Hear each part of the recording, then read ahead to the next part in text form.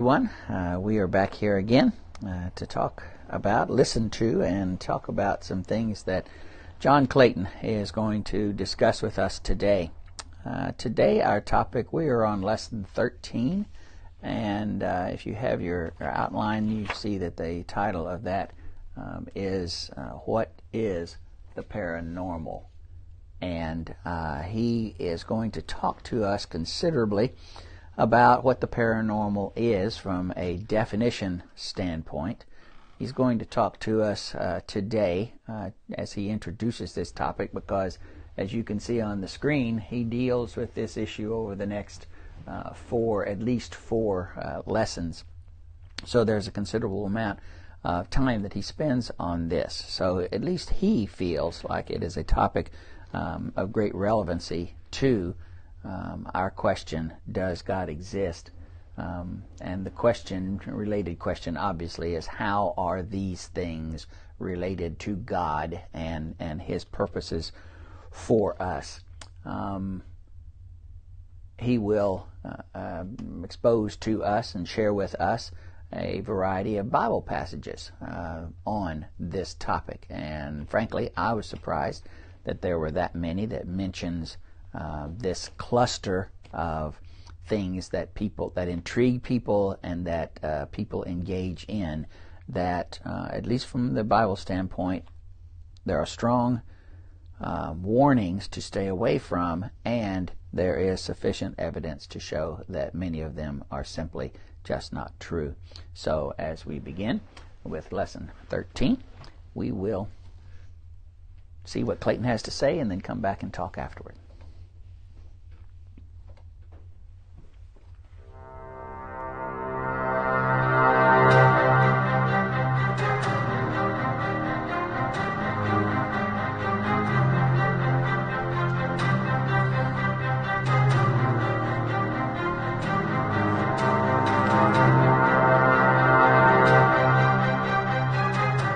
Welcome to the Does God Exist series, program number 13. We're going to deal with something a little bit different here, and some of you may think it's a little weird to have this particular lesson at this particular time in this series, but we're talking about the paranormal. The paranormal. If you go to the dictionary and you look up a definition of paranormal, you'll see something that looks like this: experiences that lie outside the range of normal experience or scientific explanation. And if you look at the subjects that could be listed in such a grouping, as you can see here, they cover a pretty wide range. And if you're an atheist and you're looking down this list, you'll see that some of these things are religious in nature, like reincarnation, spirits, but some of them are not. Some of them are things like aura that have had a lot of scientific attention over the years, ectoplasm. And the question is, how does this relate to questions and discussions of the existence of God? Is God in the paranormal category? Is he something equivalent to magic? This is an important issue, and it's important to distinguish between those things that might be metaphysical in nature, simply meaning that they are things that lie outside of the physical realm in which we exist, and therefore would have to be approached differently, but are not outside the realm of scientific investigation, and things that are purely in the realm of mysticism. There are a variety of areas where these subjects overlap. And sometimes the approach needs to be looked at very, very carefully. There's a famous story about the famous magician Houdini. And Houdini had a long-running discussion with a man by the name of Sir Arthur Conan Doyle. In Scientific American in February of 2011, Michael Shermer had an article on page 89 about an exchange that went on between these two men that relates very closely to what we're talking about here. Let me try to explain the experiment to you. Houdini had Sir Arthur Conan Doyle come to his place of research, and Houdini had balls hanging from strings fastened to the top of the room, as I understand it. And he asked Sir Arthur Conan Doyle to take one of these balls and to roll it in an ink blotter pad so it was covered with ink. He then suggested that Mr. Doyle take a piece of paper and take a walk outside of his apartment and write down something on the paper and put it in his pocket. And as the story goes, Doyle wrote down a biblical passage from the Old Testament, put it in his pocket, and then returned back to Houdini's research facility. Houdini then took the ball that had itself rolled in the ink, and he swung it against a easel, a board, and the ball rolled across the easel and printed out what Doyle had written on the slip of paper that was in his pocket. How did he do that? I don't know. I watch magicians enjoy their shows, and I can't explain most of what they do.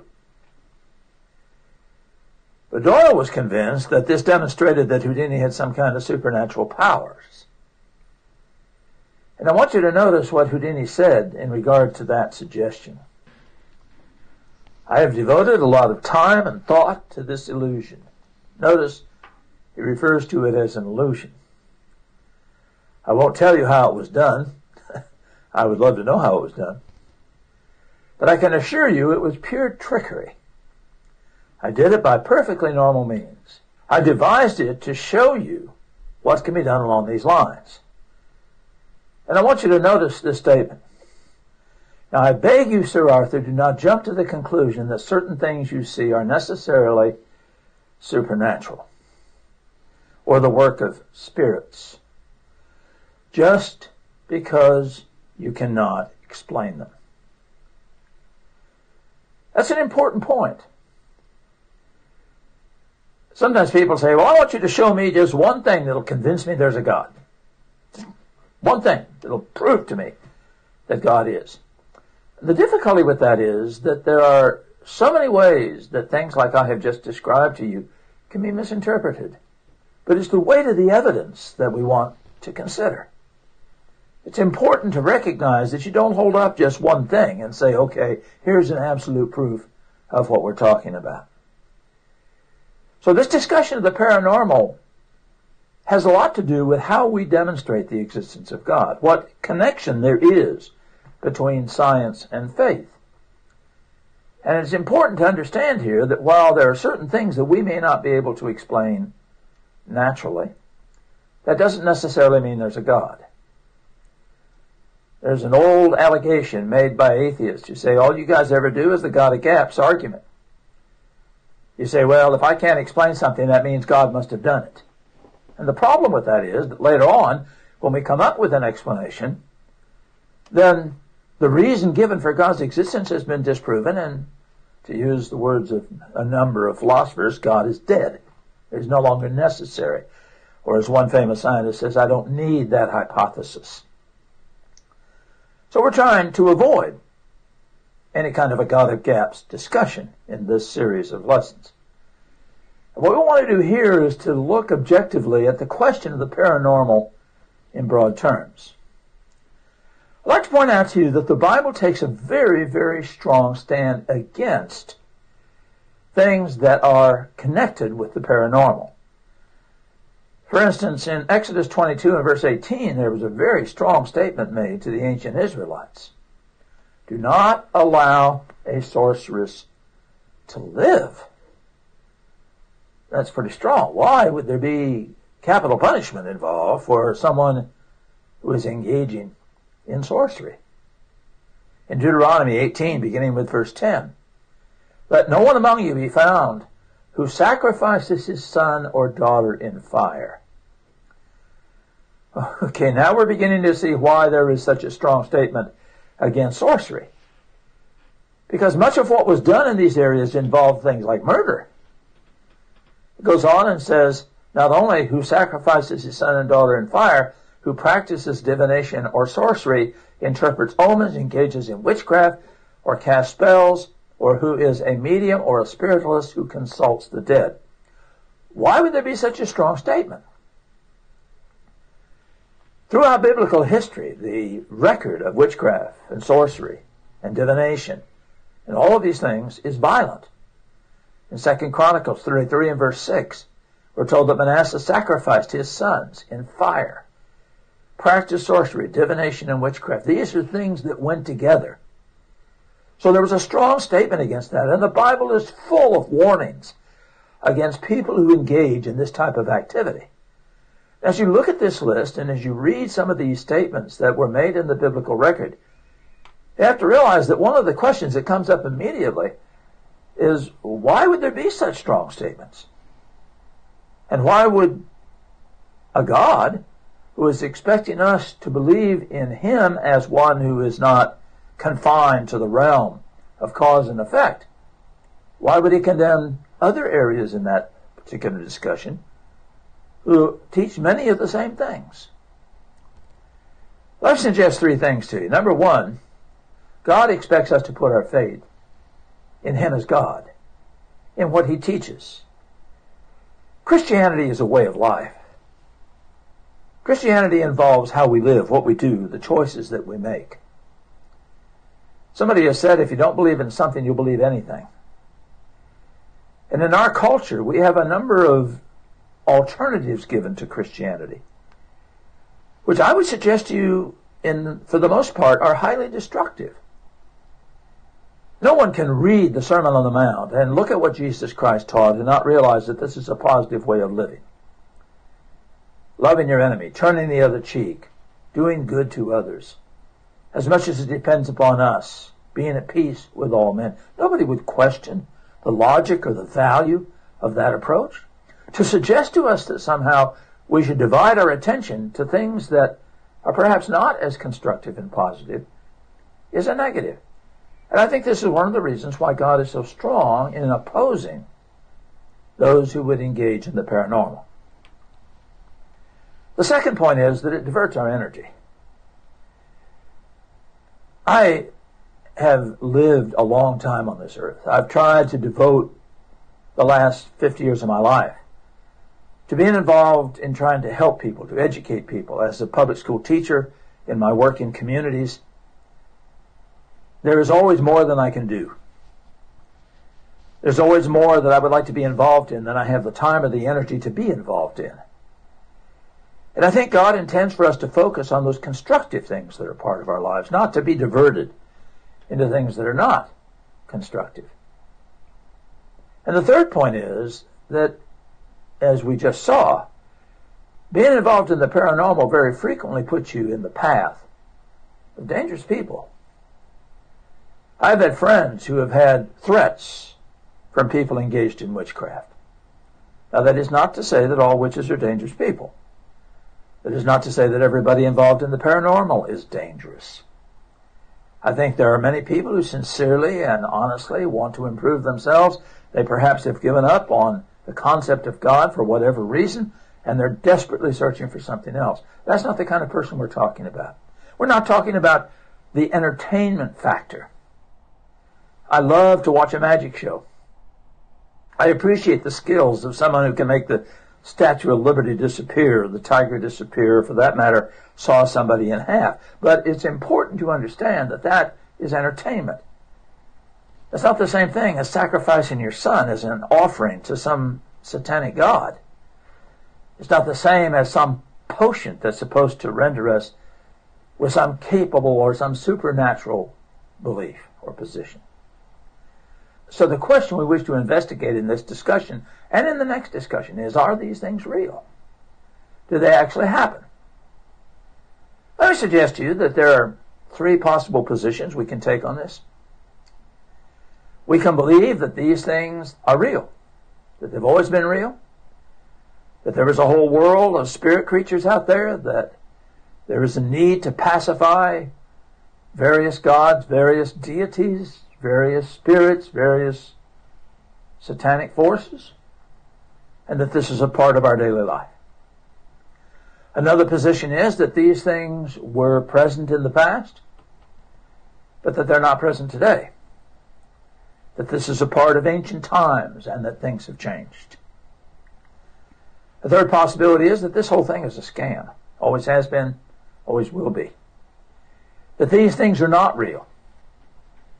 That whatever is done to support belief in the paranormal is either misunderstood data, misunderstood phenomena, natural phenomena that have not been properly interpreted, or just an out-and-out ripoff. Now, you could gather connections of these. You could combine these in some way, perhaps. But what we want to do is to look at the evidence. Let me suggest two methods to you. It may not be that both of these methods will be acceptable by everybody watching this. Some of you will think the second method is better than the first method. Some of you will only want to rely upon the first method. I frankly think we need to use both methods in evaluating these claims. For those who believe in God, for those who are Christians, I think the first method, and perhaps the most important one for them, is to look for biblical answers. Search out what the Bible has to say on these things. Apply biblical principles and come to your conclusions on the basis of what you study in that area. In Philippians 2 and verse 12, we're told, work out your own salvation with fear and trembling. That statement is made to Christians. It's made to people who are living in daily lives. People who are searching for answers, but who have a fundamental belief in God. And we're told to work out our own salvation, to choose intelligently what we will believe. Now, if biblical principle is not a valid method of determining this, then the statement is a lie. If in fact the Bible is not a reliable way to determine what is true and what is false, even in the area of the paranormal, then why would a statement like this be made?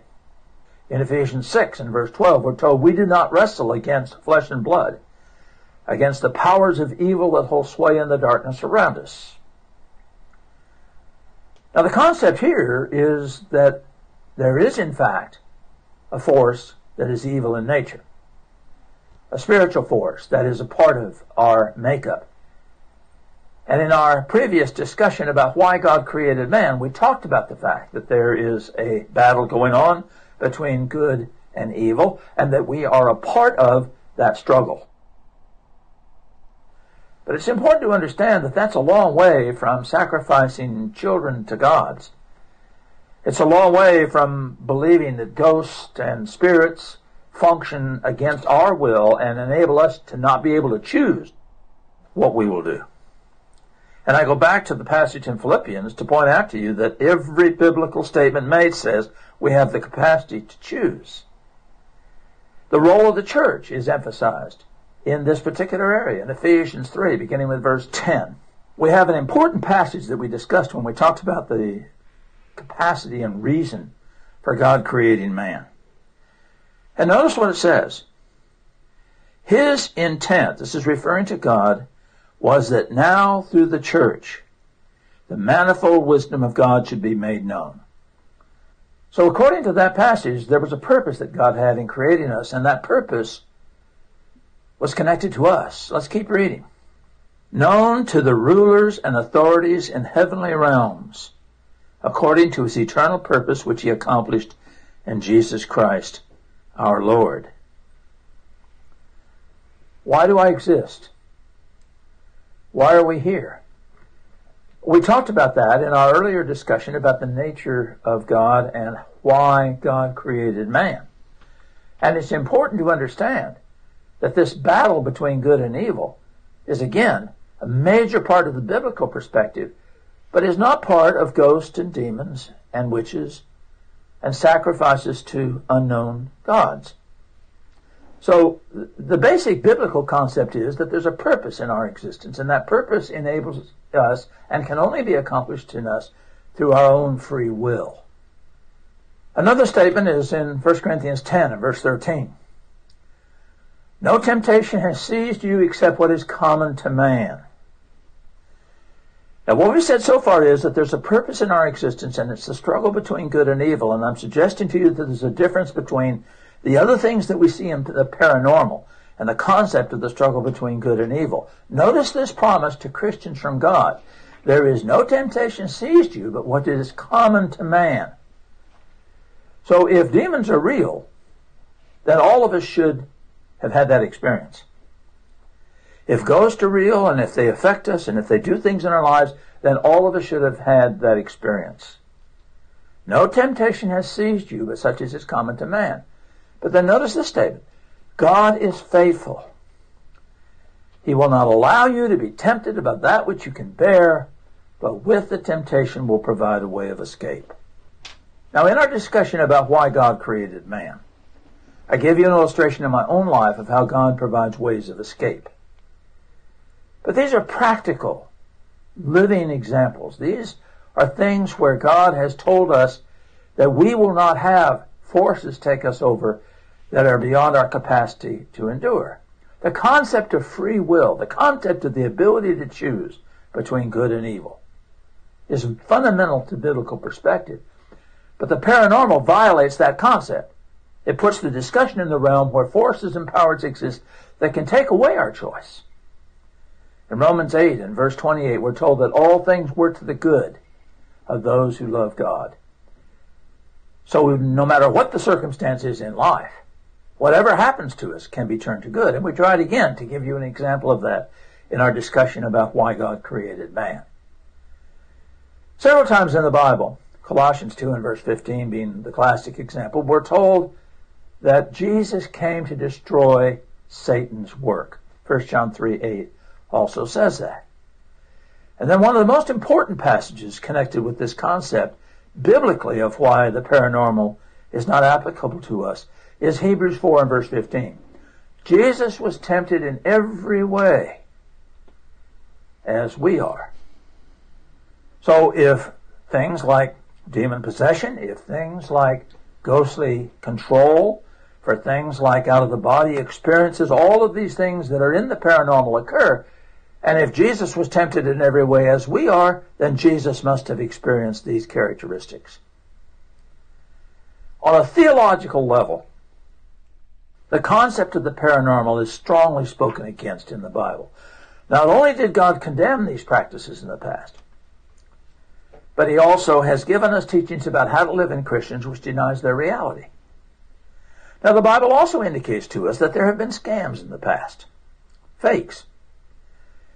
Some of you may be familiar with the story in 1 Samuel 28, where King Saul goes to the witch of Endor.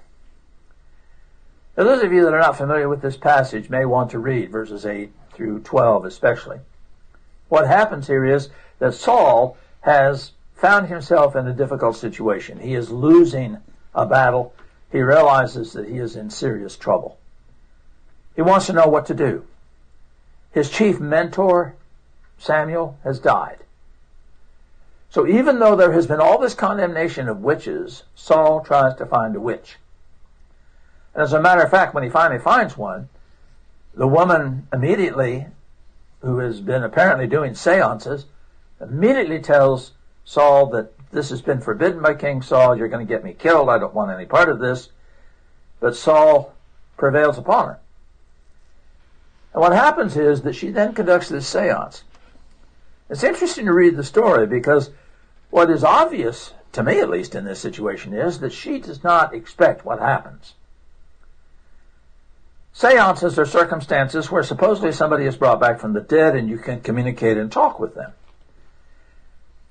My experience with seances, and I've been in a number of them, is that they are always a scam. There's always been research done that enables people to say things to make the thing look credible, and they're manipulated. She has arranged to take place. And Samuel actually shows up, and the woman screams. And if you look at the word that is used there, the indication is she is in hysterical screaming mode. She is beyond herself. She is outside herself. Why would that be? Because something has happened she did not expect to happen. Samuel actually showed up. God acted here to force a particular issue to take place with Saul and she has been a vehicle in this regard, but she has had no power of her own.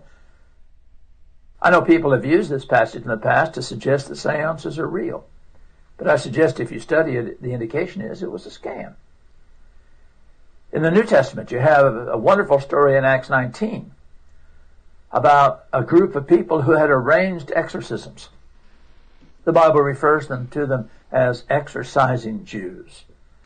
And what happens is that they have apparently put up signs all over town that they're going to produce this exorcism. They have this man that is demon-possessed, and they're going to conduct this wonderful experiment and this wonderful show to put on this deal to get people to come and to see the power that they have. And what happens is that they use a word or a statement in the process of it that is revealed to us in the Scriptures. They say, "We adjure you, in the name of Jesus who Paul preaches, to come out of him."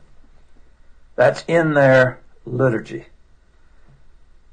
And the man who has the demon in him speaks in response to that, and he says, "Paul I know, and Jesus I know, but who are you?" The Bible tells us that the man then jumped on these guys and ripped their clothes off and sent them running out of the place, screaming away from the show they had planned to put on.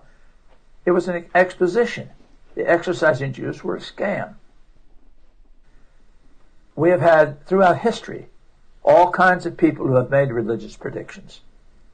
Scams and fakes have always been a part of man's history upon the earth. The Bible records it. We've seen it in our own time. And I suggest to you that that is very much a part of what is going on biblically as far as the paranormal is concerned. So what we've tried to do here is to simply indicate a few generalizations about the biblical approach to the question of the paranormal. Let me say to you again that we're discussing things here that are offered as an alternative to faith in God, as an alternative to Christianity. We're talking about things which suggest that some kind of acts on the part of man will appease spirit forces outside of God and will do so in perhaps a violent way. We're talking about things that are offered as something that mankind can engage in that will accomplish things spiritually that man cannot accomplish on his own. We're dealing with that aspect of the paranormal. All we've talked about is the biblical perspective. If you're an atheist, this has meant nothing. If you're a Christian, I hope I've in some way made you at least question whether or not these things should be practiced, involved in, or considered by Christians. But I think it's important to realize that there's another approach. There's a second method that can be involved by all of us here, and I think should be involved. And in our next presentation, this is what we want to talk about, and that's using scientific tools to investigate this phenomena. And let me point out to you, again, if you're a Christian, the Bible tells us to do this. Notice 1 John 4 and verse 1. "Do not trust every spirit, my friend, but test the spirits to see if they come from God." And then it gives us a way of identifying the positive spirits. Every spirit which confesses Christ, who has come in the human form, comes from God. We're not denying the spiritual, but we're saying that there's a need to test every spirit.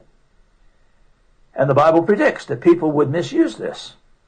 1 Timothy 4 and verse 1 says God's Spirit specifically tells us that in latter times people will desert the faith because they continuously give their attention to deceiving spirits and demonic teachings.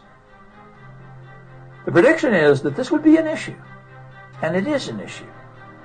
So our next discussion, let's look at the scientific evidence and what our knowledge can give us in response to these claims.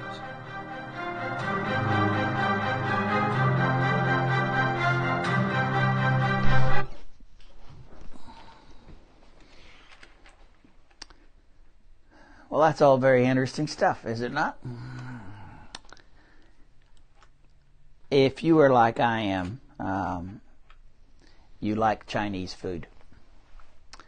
I like Chinese food. I didn't eat Chinese food for a long time. I didn't eat anything other than meat and potatoes growing up in the Midwest, and my parents allowed me to avoid experimentation with other types of food. Moved to New Orleans and wished I had experimented a lot earlier in life. There are a lot of good types of food out there.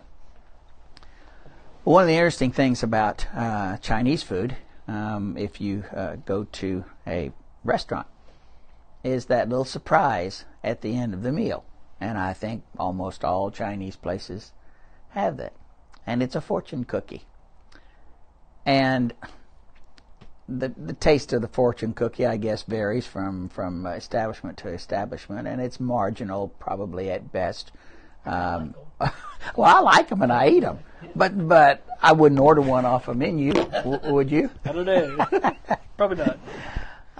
But what's inside each of those little cookies, and it's a novel little thing. How do they get this inside a cookie? You know, and the older we get, the more we realize that you can do things like that. But it also appeals to that sense of wonder or magic about how this little piece of paper with this information on it, how do they know that about me? How did they know I was going to get this particular cookie? And I look at astrology. What are those? The forecast. Yeah, the forecast. I can't remember what the phrase is that they used. That your fortune. I don't know. Anyway, it's whatever they have. For Leos. Okay. Today's Monday. If today is Monday, and here is what is going to occur for all Leos. And there's a nice general statement that could apply to Pisces and Sagittarians and so forth. Yet there are people who sincerely believe and maybe even structure their lives around things of this nature. Signs from another world. Things that occur in their life that they assign meaning to without any apparent evidence of such. So while fortune cookies and horoscopes, astrology charts and horoscopes specifically, are interesting, maybe even fascinating, and every now and then you might have one that goes, "Whoa, what a coincidence!" Something like that did happen to me, or something of that sort. They are intentionally designed to apply broadly for people to find supposed truth in them. And I'm reminded of the Nostradamus phenomenon that occurred probably, 15 years ago, 20 years ago now, something like that. Someone found some writings, and apparently they'd been around for a long time, of a 15th century scientist who had written a bunch of assertions, predictions of things that were going to happen. And all of a sudden, because of what was going on in the world at that time, people started looking at Nostradamus and saying, well, look, he predicted the assassination of President Kennedy. He predicted the rise of some power in the Middle East, and so Nostradamus made statements that any historian who knows a bunch of facts about history could go back and plug it in and say, yep, that was that one was that one, that one was that one, that one was that one. And you think, well, Nostradamus either must have been from God because he was prophesying, or he had some superior intelligence or demon or something like that allowed him to prognosticate, to predict all of these things that were going to occur hundreds of years later. We find these things fascinating, but there is nothing to them, as John Clayton says. And while I was going to make this point a while ago about the Chinese food, the Asian food, It's the only type of food that I know of where you get, something special at the end. And then I thought, well, no, Happy Meals do that. But my 6-year-olds don't wait until the end of the meal to get their, almost 6-year-olds, to get their prize. So, but yet that's similar. So, let me get into our part of the discussion here. We have about 25 minutes. And I told Chris that I was going to just brainstorm with him here for a second. In our study of types, we talked about the importance of perspective. Old Testament characters lived in real time. They had little to no understanding about the subsequent impact and importance that would be tied to their real-time activities. And the classic example is Abraham offering Isaac. Okay? I don't need to go through that story. You know what the situation was. It had to be traumatic for Abraham, or else Abraham's faith was of such magnificence that he just went, when God talked to him, he just went right along with it, and apparently was used to having God talk to him, and it wasn't out of the ordinary. And he said, okay, if I have to kill Isaac, God will raise him from the dead.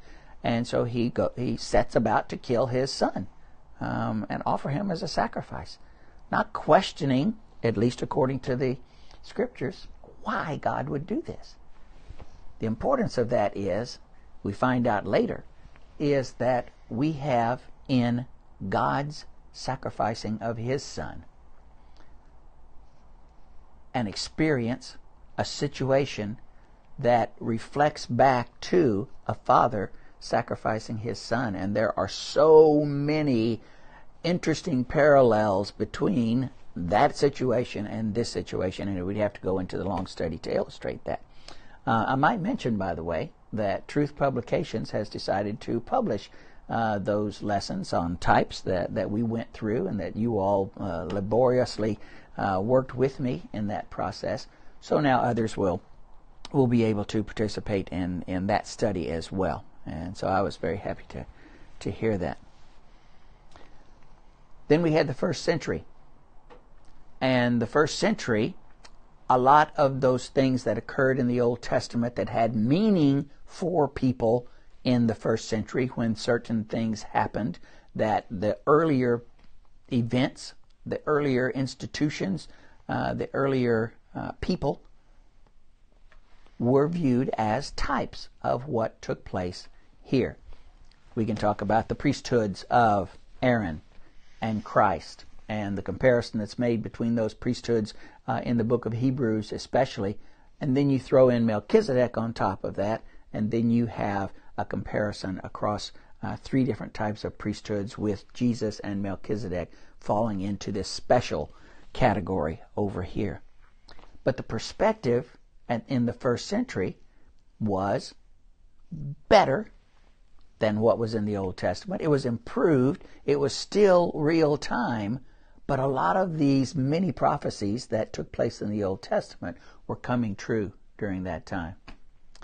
And then now, today, 2,000 years later, our perspective is different. We look back, we see what took place in the Old Testament. We look back, we see what took place in the New Testament. And we talk about our perspective being 360 degrees. All truth has been revealed to us. We don't need any other revelation to help us know who God is and know what his plan for us is. So this little brainstorming thing that I was going to do with Chris is what are some of the differences or uniqueness of the first century compared to today?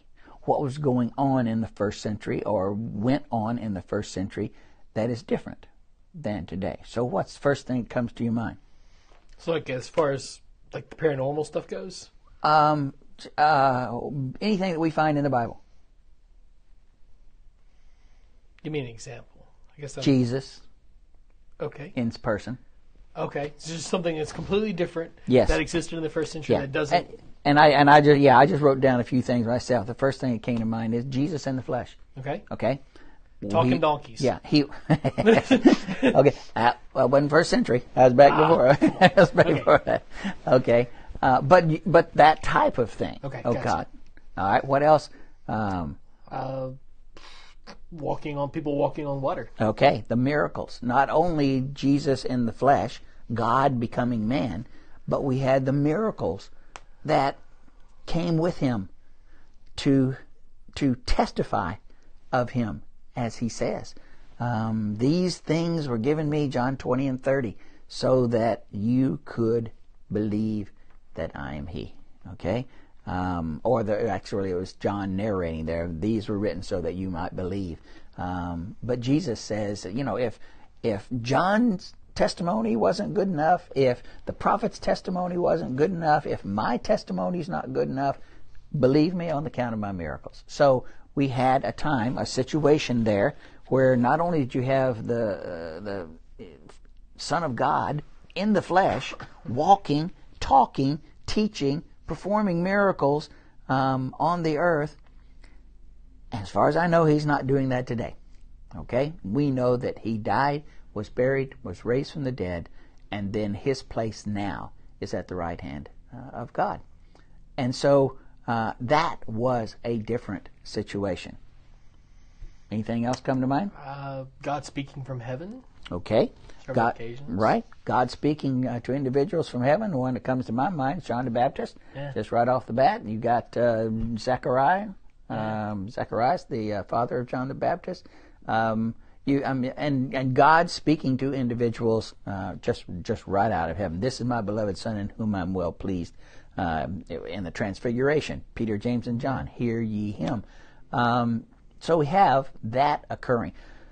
To our knowledge, we don't have a whole lot in between the Testaments about anything going on in the lives of Israel or God interacting with Israel. And as we come toward the end of the Old Testament, we have less and less of God speaking as he did to John and to Jesus and so forth. So that was a different situation as well. Supernatural gifts, the spiritual gifts were something that was given to individuals, not only the apostles, so that they could do the same types of things that Jesus could in the healings and so forth, in order to give credence to the words that they were speaking. The miracles were simply signs and wonders and miracles. They were a wonder. It got the people's attention. Nobody else was doing these. The 7 sons of Sceva that tried to cast out the demon, and the demon said, "Paul, I know. Jesus, I know. You, I don't know who you are." What it would have been like to be a fly on the wall in that room. Oh yeah. It would have been amazing. So he just destroys them and the room, and they run out naked because and I think naked there means more than just physically. Yeah. They had been exposed. Yeah. They were frauds there. So the apostles, as well as Paul, were able to do miracles, and they were able, as we find out in several situations. Acts 8, Simon the sorcerer, they were able to pass those abilities on to others so that they could do unnatural things, supernatural things. But then those individuals could not pass it on. Simon said, "Please give me that. I'd love to be able to sell that Tried to buy it, on the marketplace." He even tried to buy it from them, and they told him he was in a bad state. Turns out that's not a good idea. It's not a good idea. Not a good idea at all. So there were spiritual gifts, and we find out what all of these were in 1 Corinthians 12 and 14 and other passages that talk about these abilities of these individuals who could prophesy, who had supernatural knowledge, who could speak in tongues, who could Heal. Yeah. Faith was one. Yeah, that were a part of first century Christianity that A, apparently don't exist anymore, and B, there's no need for. And those two are closely tied together. If the Bible is correct, miracles, the supernatural, were for a purpose. It was to testify that the words that the individuals had to offer on behalf of God were from God, just the same as the miracles were. And in 1 Corinthians 13, Paul says, we know in part, we prophesy in part, meaning Paul himself prophesied in part and knew in part. It could be that Paul didn't have, all knowledge had not been revealed at that point. Okay? The New Testament was not complete and assembled, but it is the perfect law of liberty, according to James. It is complete, and we do not need further revelation. If we need any more revelation other than our Bibles, then that opens up a whole can of worms, a whole realm of, I sit here and I look, and Chris must have, a couple of hundred books here in his office, a good 100, and if every one of those books offered a different explanation for who God is and what He wants from us, every one of them would be legitimate. Because once you stray from God's Word, then you have no standard for judging what is from God. Okay? We have a lawnmower in the background. I hope that doesn't disturb the rest of our next 15 minutes. So, first century was different than today.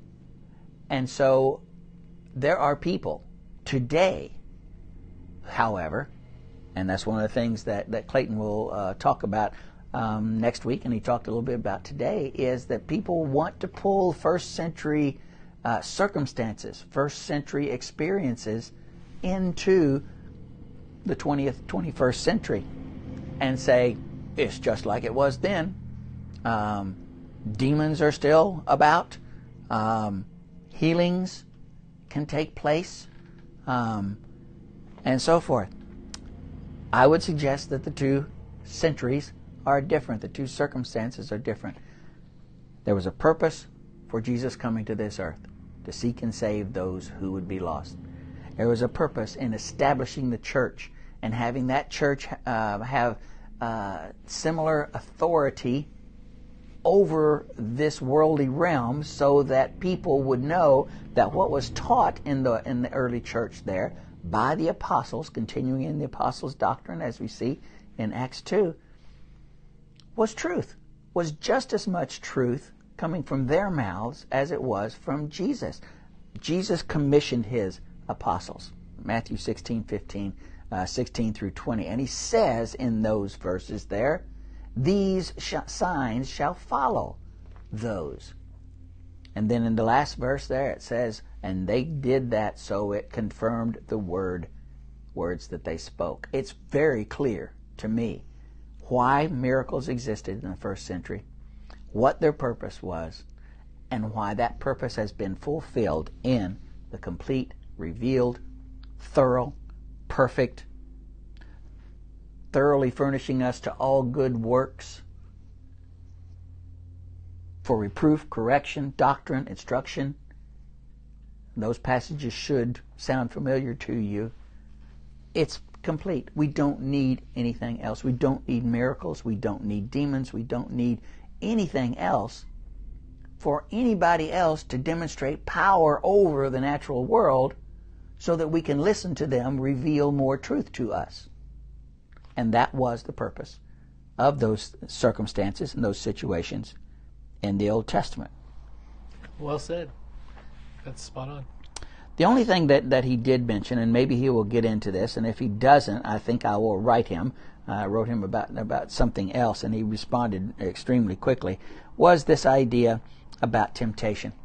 And he cites the passages that we're all familiar with. No temptation will be experienced by man other than which is common to man. all Christ has been tempted like in all ways as we are, and then he rolls into that the paranormal. And I would say that works as long as the paranormal is trying to get you to do something to sin against God. Temptation leads to sin, and sin is transgression of the law, violating law, going against God's will that he has clearly communicated to us. And so if he's going to make that connection of temptation and Jesus and the paranormal, then he needs to tie those two concepts together a little bit more closely. Is that valid? Yeah, I think so. I was kind of confused by that too. I thought he was saying, since Jesus didn't have a demon, then we don't have demons either. That common thing. Yeah. And I was kind of confused by that. So it's a good clarification point there. So, a couple of things that I mentioned, people have brought into, and it's not just our century. People have been doing these in probably since the first century. I'm not sure, but it seems to me that with the advent of the TV and the radio, they have, at least one of them has kind of exploded. You don't hear so much about them anymore because maybe they just became commonplace, or everybody thought they were frauds, for one reason or another. The other one, the exorcisms of demons, is another one that I think probably, I want to say, did I read something that in the 15th century, the Catholic Church took a stand on demonology and exorcisms, and they came out with a manual for that. That might have even been later, a more recent time period, and they reasserted. There was question as to whether or not demons actually exist, and the Catholic Church reasserted the fact that yes, they do, and that exorcisms are indeed how to get rid of them. Written by Sceva. Written by Sons of Sceva. Sceva, yeah. There was a magician. I want to say musician. There was a magician. His name was the Amazing Randi, R-A-N-D-I. When I was growing up, or when I was in my teens, 20s, 30s, whenever, who was a magician, just like any. He'd go on TV and talk shows and perform magic and wow the crowds. He knew how to trick people. He knew the art of getting people to believe their eyes rather than what was really happening, and knew how to deceive people. And I looked him up because he went on a crusade. He was going to expose these people who were televangelists who were healing people in their crusades. And if you've watched any of these, you have seen them, and you have probably sat there either in awe or horror, one of the two, about what they do to people and with people. Randi, James Randi was his name, full name, but he went on a crusade to expose them. And I just printed this off. It's very small print. See if I can read this to you before we close. We've got about 6 minutes. James, the Amazing Randi, is a world-renowned magician. This was written in 2009, and there's a 28-minute video. You can go on YouTube and hear him talk about his exposures. He wrote a book, several books on this as well. Skeptic, an investigator of paranormal claims, is a central figure in the founding of the worldwide skeptical movement. Perhaps best known for the $1 million challenge, in which his educational foundation awards $1 million, and I'm thinking it's still alive, to anyone who is able to show evidence of any paranormal, supernatural or occult power or event under test conditions agreed to by both parties. So if you believe in the paranormal, and you can call upon the paranormal, I'd go get my $1 million. Right. If I were you. Randi has appeared widely in the media, talks about Johnny Carson Tonight Show 22 times. He's been on Penn and Teller Showtime series, done a number of things, author of many books, including The Truth About Uri Geller, Flim Flam, and The Faith Healers.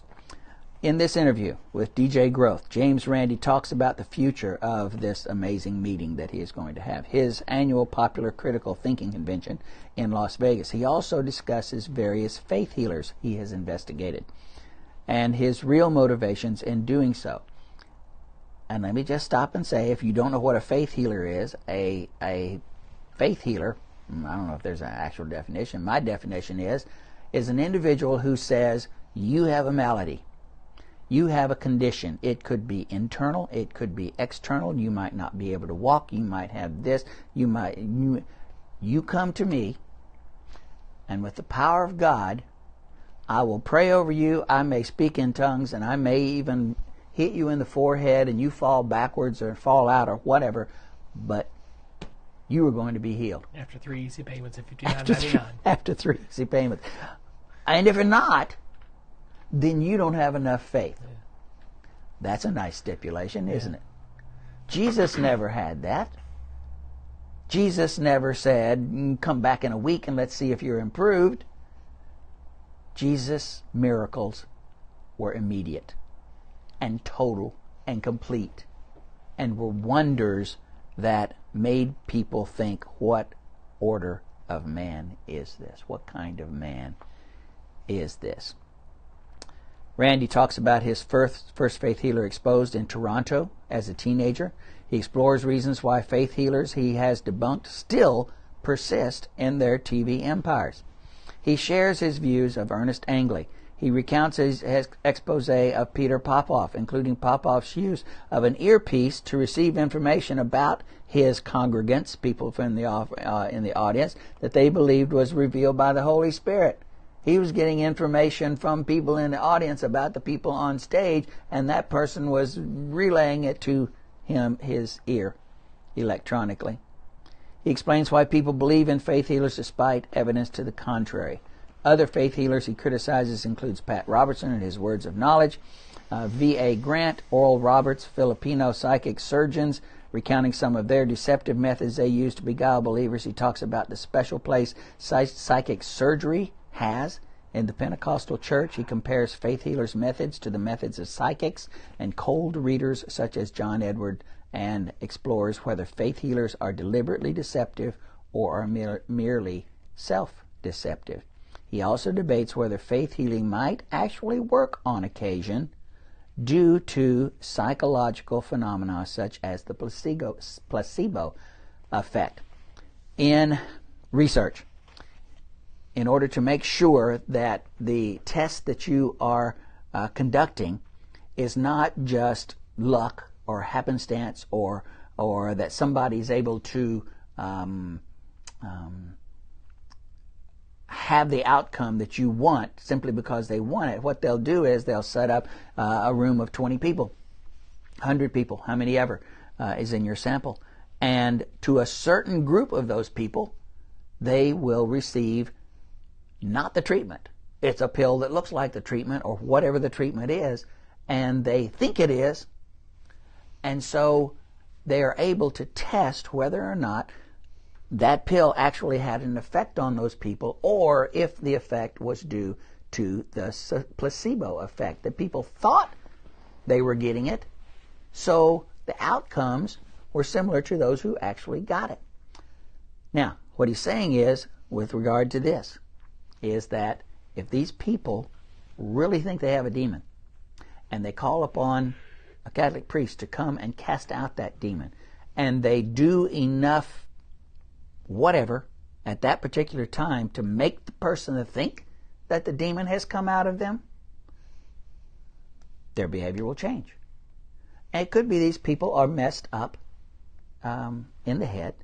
It could be they have psychoses and neuroses and things like that that need to be treated other than this way. And they're saying also here that faith healers operate the same way. If I think I've got something wrong with me, and I go to somebody that I think can cure me through faith healing, and they do something fantastic, and all of a sudden I feel better, our minds are capable of doing that to us. And I don't have time to go into explanations about all that. I don't have all the answers, but the answers are out there. He talks about the role that magicians should play in exposing frauds in the public public interest. So, we're out of time. That's just my thoughts on some of the things about the paranormal that he talked about and introduced, and we'll go next time for paranormal and scientific evidences. Yes. So, see you next week. See you guys.